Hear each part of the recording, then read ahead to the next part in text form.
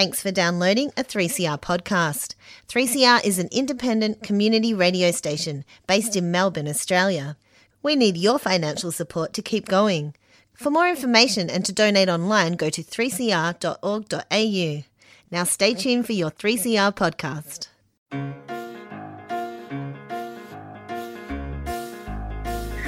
I'm riding on my bike. I'm going round the block. No, I can't cross the road. I'm not allowed to do that. I'm so happy here 'cause I'm just riding on my bike. Good morning. Welcome to this week's edition of the Yarra Boswell Users Group Radio for Monday the 28th of September 2020. We acknowledge the Wurundjeri people of the Kulin Nation, traditional owners of the land from which we transmit people-powered radio. Thank you to Democracy Now! For the previous hour of current affairs. My name's Chris, and Yarra Boswell Users Group Radio. We're a weekly program about cycling and related transport issues, predominantly active transport issues, coming to you from 3CR Community Radio, Melbourne, Australia.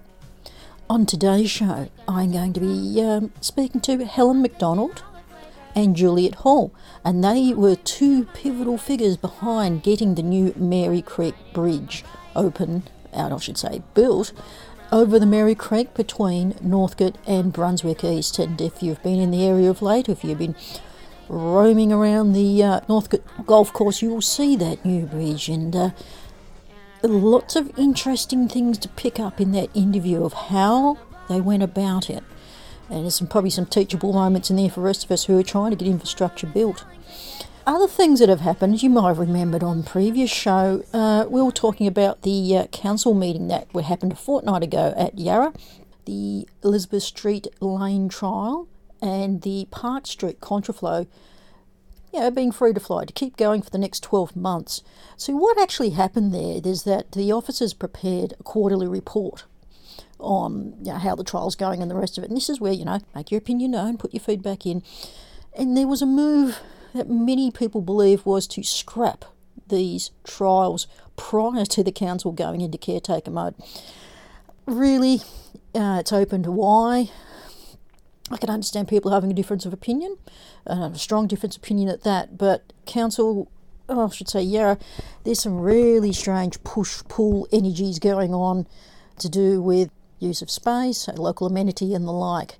And needless to say that you would know that council elections are happening across Victoria, and the rich, family-assorted mixture of interest groups and ratepayers groups and life's rich pageant, which I'm trying to neutrally stay away from that. But to keep in mind that Yarra Boswell Users Group, that we've done candidate surveys since 2004. We did 2004, 2008, not entirely sure what happened to 2012, and we did one again in 2016. So the next week or so, we'll be sending that out and ensuring that you've got the feedback in time for when you make your postal vote for Yarra. Another thing that you could be interested in is that bike shops will be reopening as of this week. It's probably worth checking with your local LBS or local bike store what is available to be done. And you would also have seen that we're on the gradual easing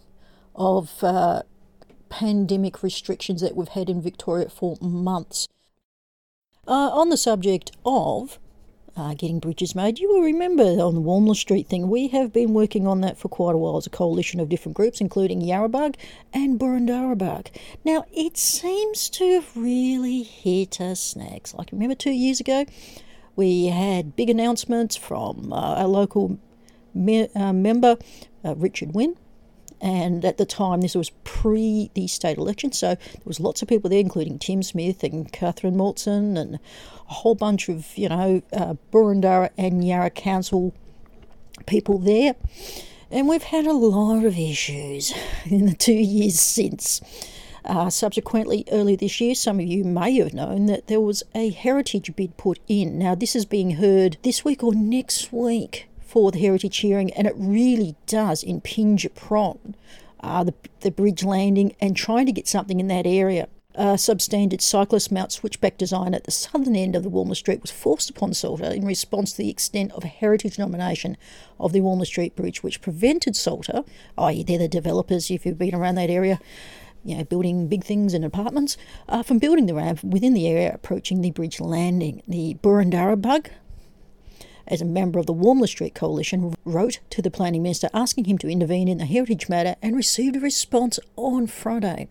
While they still hopefully wait for the outcome of the heritage hearing, either the bridge gets heritage protection or not, the way for a new fit-for-purpose bridge, the Minister's letter confirms discussions with Heritage Victoria and agreement upon, regardless of the outcome of the hearing, the 2017 ramp design can be constructed and will not have the cyclist dismount switchback inflicted upon us. It's an absolute mess. And in subject to that, you may have known that a couple of years ago that Boroondara Bug mainly, again, did a hard copy petition, and they got over 3,000 signatures that went to Legislative Council of Victoria. And the reason why I'm going to bring this up is in the interview I've done with Juliet and Helen, they got this bridge done within 5 to 6 years by working between two local councils. The problem is with Walmer is probably not Yarra or Boroondara, it's the state government. As soon as you bring in that level of government, things get complicated. So what we've done as the Walmer Street Coalition is, unfortunately, because due to public distancing, or I should say physical distancing, we've started another petition. And it's a change.org one, and you're probably groaning going, oh, but that's not anything really. Yeah, well, it's what we could do at the time. If you want to go to change.org, look for It's Time to Replace Walmer Street Bridge. You can sign that. And also, if you feel free, please contact the Planning Minister, Richard Wynne, and let them know that we want a new bridge. It's almost been 30 years some of this discussion's been going on. And in that time, the Mary Creek Bridge Group, which you're about to hear, Juliet and Helen, last 5 years, they've got a brand spanking new bridge up there between Northcote and Brunswick. So why can't Kew and Abbotsford have the same, especially when there's phenomenal development and people using that bridge? It does not reflect the use now that it's getting. It's time to replace Walmer Street Bridge at change.org. After the break, I'm going to be talking to Helen and Juliet about the new Mary Creek Bridge. You're listening to 3CR 855 AM on digital and on the internet, www.3cr.org.au.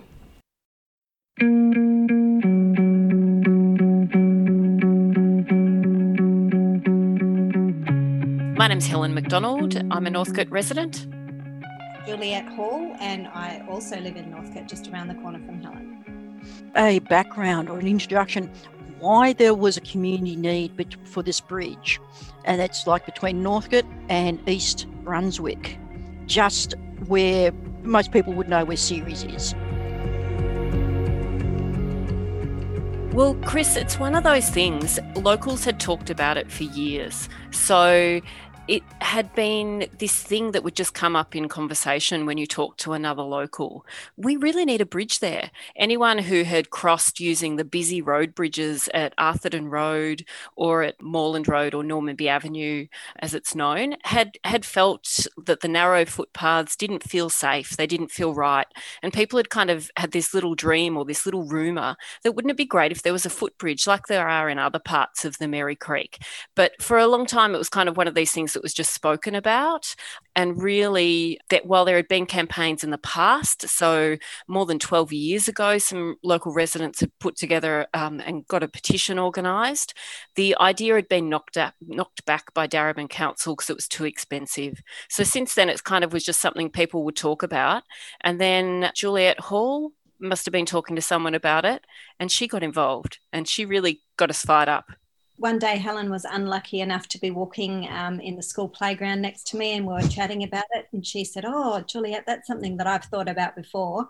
And that was the final thing that I needed to tuck Helen into our campaign. And she's been absolutely fantastic. It's been a little longer, and more work than we had anticipated. But we're now going to be able to get our kids safely from our homes in Darebin to their locally zoned school in Moreland.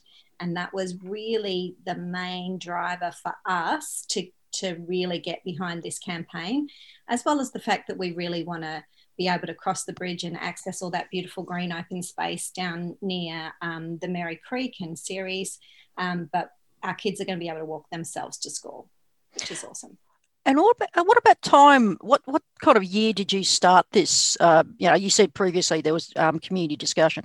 So when did you two kind of informally start this campaign? I will give credit where credit's due. Juliet did in about 2014. The City of Darebin were doing a survey about ideas for local infrastructure projects, and Juliet very cleverly did up just some simple little flyers, and you stuck them up, I think, on fences around. Juliet and I, even though our kids went to the same school, we hadn't met. And I think you might have done something on Facebook, I'm not sure, but somehow I came across this flyer and Juliet was saying, hey, locals, wouldn't it be great if we had a bridge? I think you should suggest a bridge on this local City of Darebin survey. And that's what got me to get in touch with Juliet and go, hey, yeah, that's a great idea. Lots of people have been talking about this. And so that was the thing that got me started. We were motivated by wanting a safe route to school for our kids. That was the real driving force behind why we really got stuck in on this campaign. So I got involved about 2015. Juliet, I would say, was kickstarted it in 2014. Because it's interesting, people have brought this up as well, that there's a bridge close by. We're talking about Arthurton or there. And I can say as a local, I live around the area, I hate that bridge. It's not pleasant. It's okay if you're in a car, but if you're in any other mode of transport, it's really ugly.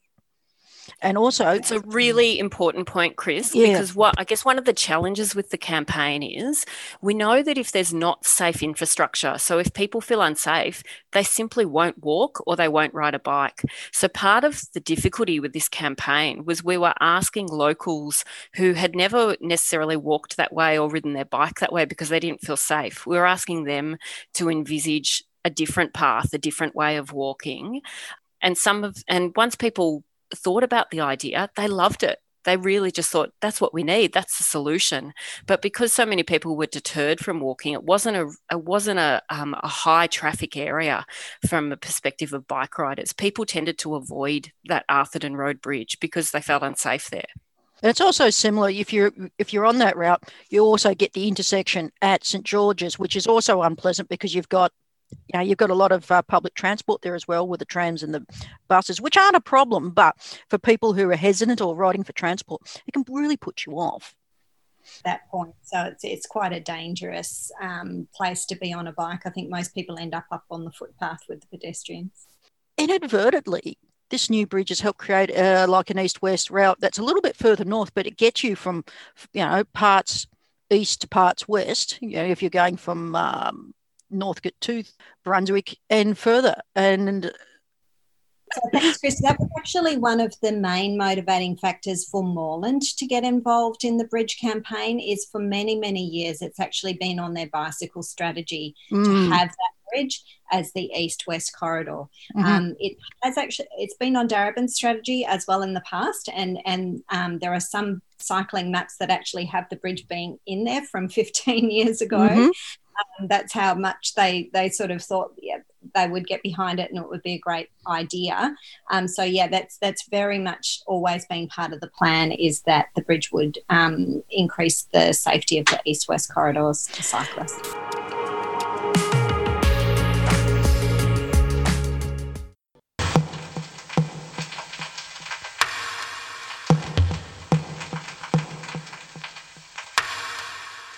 You're listening to 3CR Community Radio. 855 AM.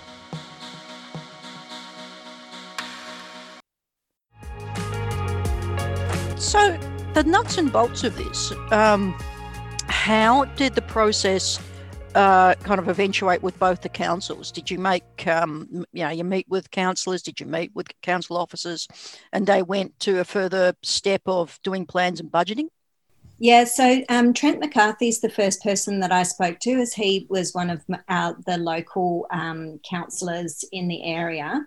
And he gave me a lot of guidance about what council needed to address the issue. And the main thing that we wanted to get started was the petition, because essentially councils can't ignore a petition that's got lots of people on it.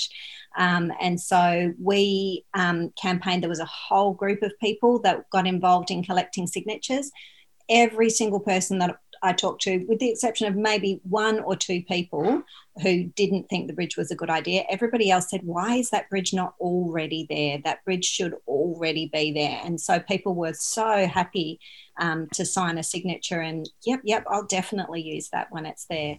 So that was probably the main thing. And we started with Darebin because we live in Darebin, and we could see the benefits for Darebin residents. There were some Moreland residents who were involved as well because of the school being located in Moreland. And Moreland Council has really, they took on board their responsibility to keep their children safe. The fact that the children were going to school in Moreland, they saw that as being part of their responsibility to keep the kids safe, in addition to their cycling routes being a motivating factor for Moreland Council. Yeah, I should say, and look, Juliet did a lot of door knocking. She had a team of local people who really helped. We got hard copy signatures because we got some good advice that a hard copy petition allows councils to see what suburb people live in. So the thing with the online petitions is you can be living anywhere and sign it. So a lot of effort was put into actually door knocking, talking to locals, talking to them about the bridge. And as Juliet said, she put together a whole team of people. I did some door knocking, but there are people who literally knocked on hundreds of doors to talk about the bridge. And we got more than 1,400 people to sign that initial petition. And it was a game changer with councils and with council laws. They really, those that hadn't really taken notice, really sat up and took notice, because 1,400 people signing a petition saying we want a bridge, that's really powerful. Yeah, it's interesting because to just hark back to something I'm involved with is the Walmley Street Bridge. We had 3,000 hard copy, went to the Legislative Council, and I think because it's the interplay between state government and local government, we still haven't got a resolution. This is where local government is actually quite powerful, because if you have that direct link in and it starts getting into their planning processes, their budgetary processes, I'm not saying state government is not useful, but yeah, it's complicated. And in some ways that makes it more complicated. And so us dealing with two different councils, whilst that made it more complex, it also meant they could share costs. And so that was also a really powerful motivator for them. Darebin, it's fair to say, came on board with the bridge first and really did take a leadership role. They organised the original feasibility study. So that definitely helped, that we had one council that were really committed to it. But the fact that they could share the costs of this bridge, that helped a lot too.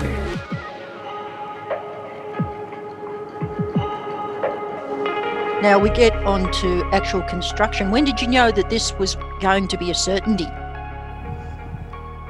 That's a good question. So in between the construction, Helen also did a wonderful survey of use of the bridge, which was, I think, really made an impact on the councillors, because I'll let Helen tell you about the survey. Okay, well, so we did a community survey. And the benefit of that was that it really helped us understand. When we initially started this campaign, Juliet and I were both motivated by the fact that we had school kids who needed a safer route to get to school actively, either on foot or by bike. When we did the community survey, we had to do it in a hurry. It was only in the field for about 2 weeks, but we got almost 600 responses. And what became clear to us when we analysed that survey was that anyone who used the Arthurton Road Bridge felt unsafe. Adults, all sorts of people riding bikes. And so we thought it was just parents of kids, and that made us realise it was a much broader issue. And also that if we built a bridge, people had strong intentions of using their car a lot less often. So they would start using bike or travel on foot to do those short trips, whether it's kids' birthday parties or going to series. People really saw a future that meant they would use their cars less often. And so they were really powerful messages to be giving to the councillors. And that's when they also really got on board with it.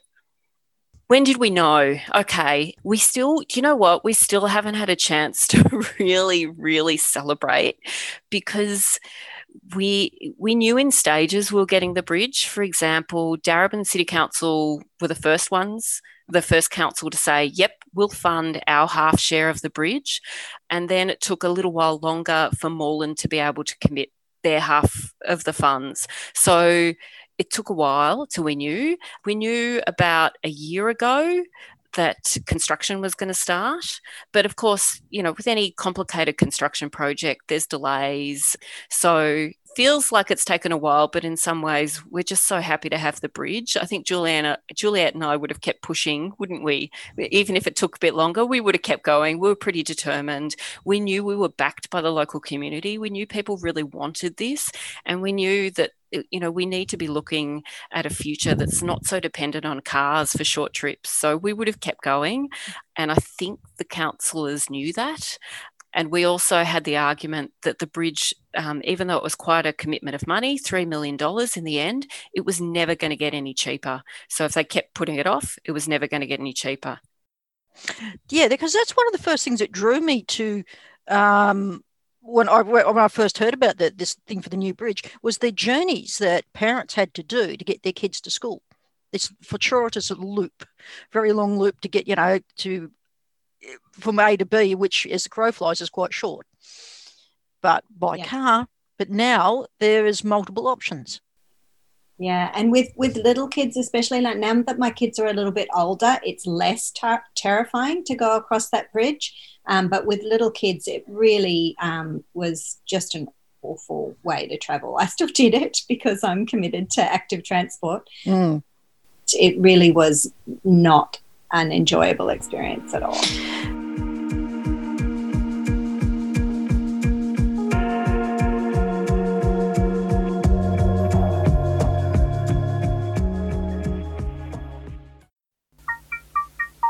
I think 3CR is the voice of the people, speaking back to the establishment and telling them what they think, and sometimes it's something they don't want to hear.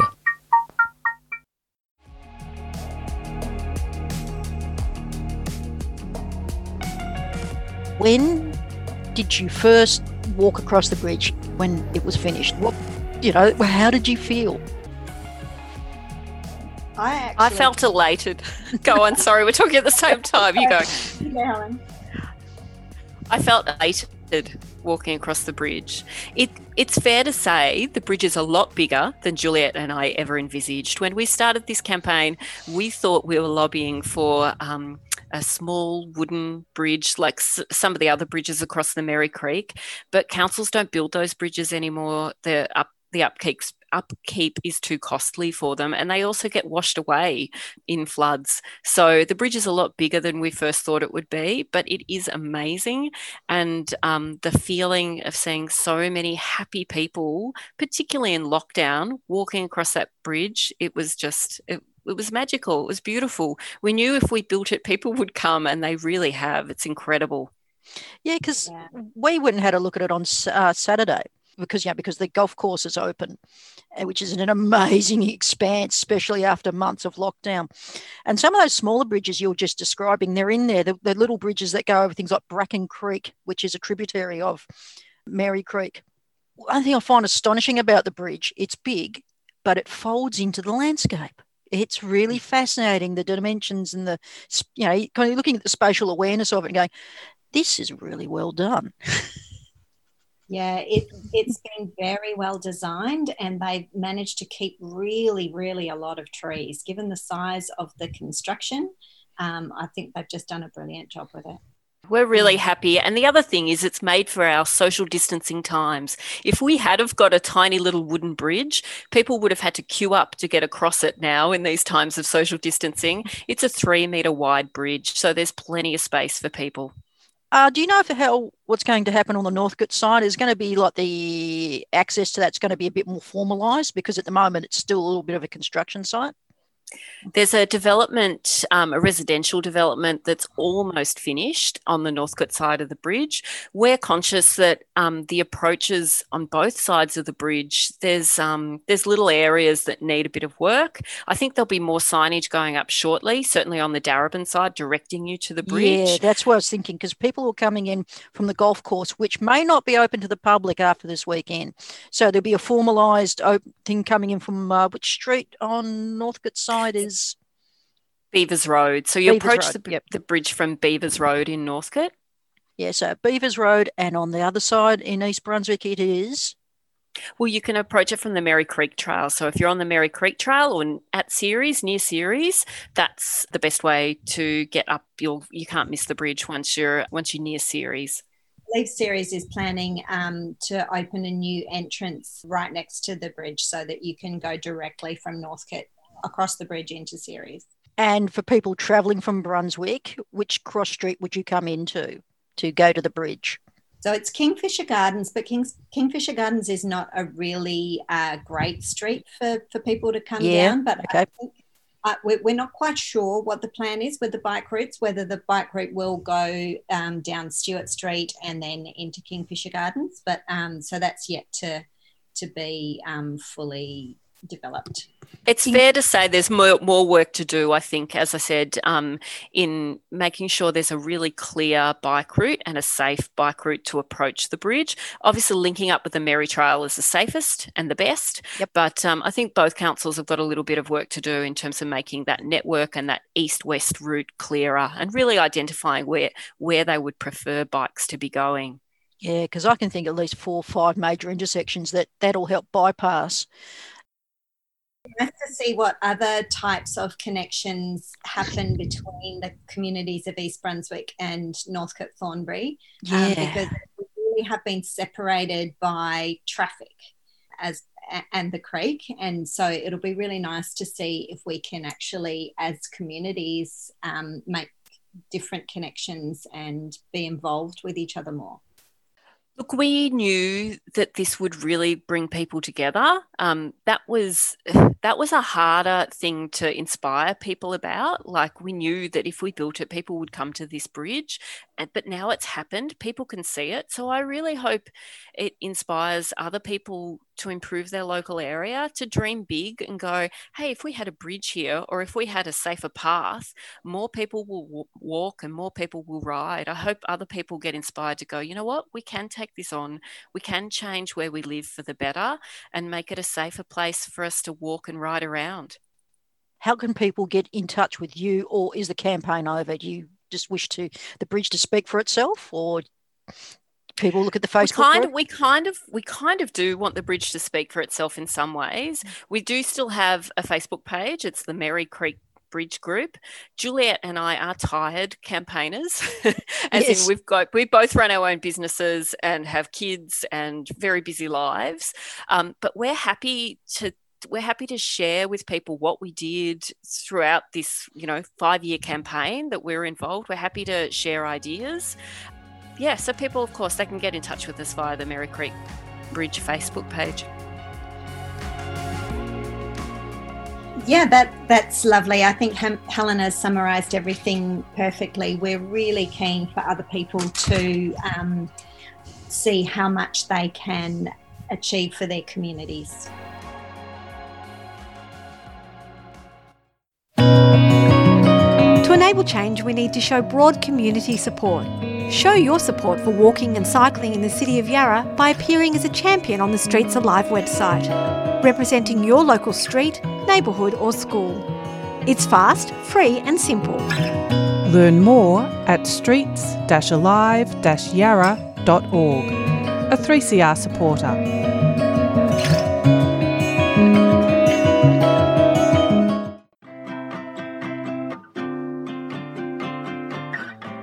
The this week's Yarra Bicycle User Group radio program should be podcast soon on 3cr.org.au/podcasts, or go to yarrabug.org/radio if you want to find additional details of what we discussed today. These podcasts are produced at Melbourne's activist radio station 3CR. Presenters are all volunteers, and 3CR's existence depends upon the financial support of our listeners. Go to 3cr.org.au, click on the support tab and select either donate, subscribe, shop or fundraisers. Your subscription or donation keeps 3CR on air. On my bicycle, yeah. You've been listening to a 3CR podcast produced in the studios of independent community radio station 3CR in Melbourne, Australia. For more information, go to allthews.3cr.org.au.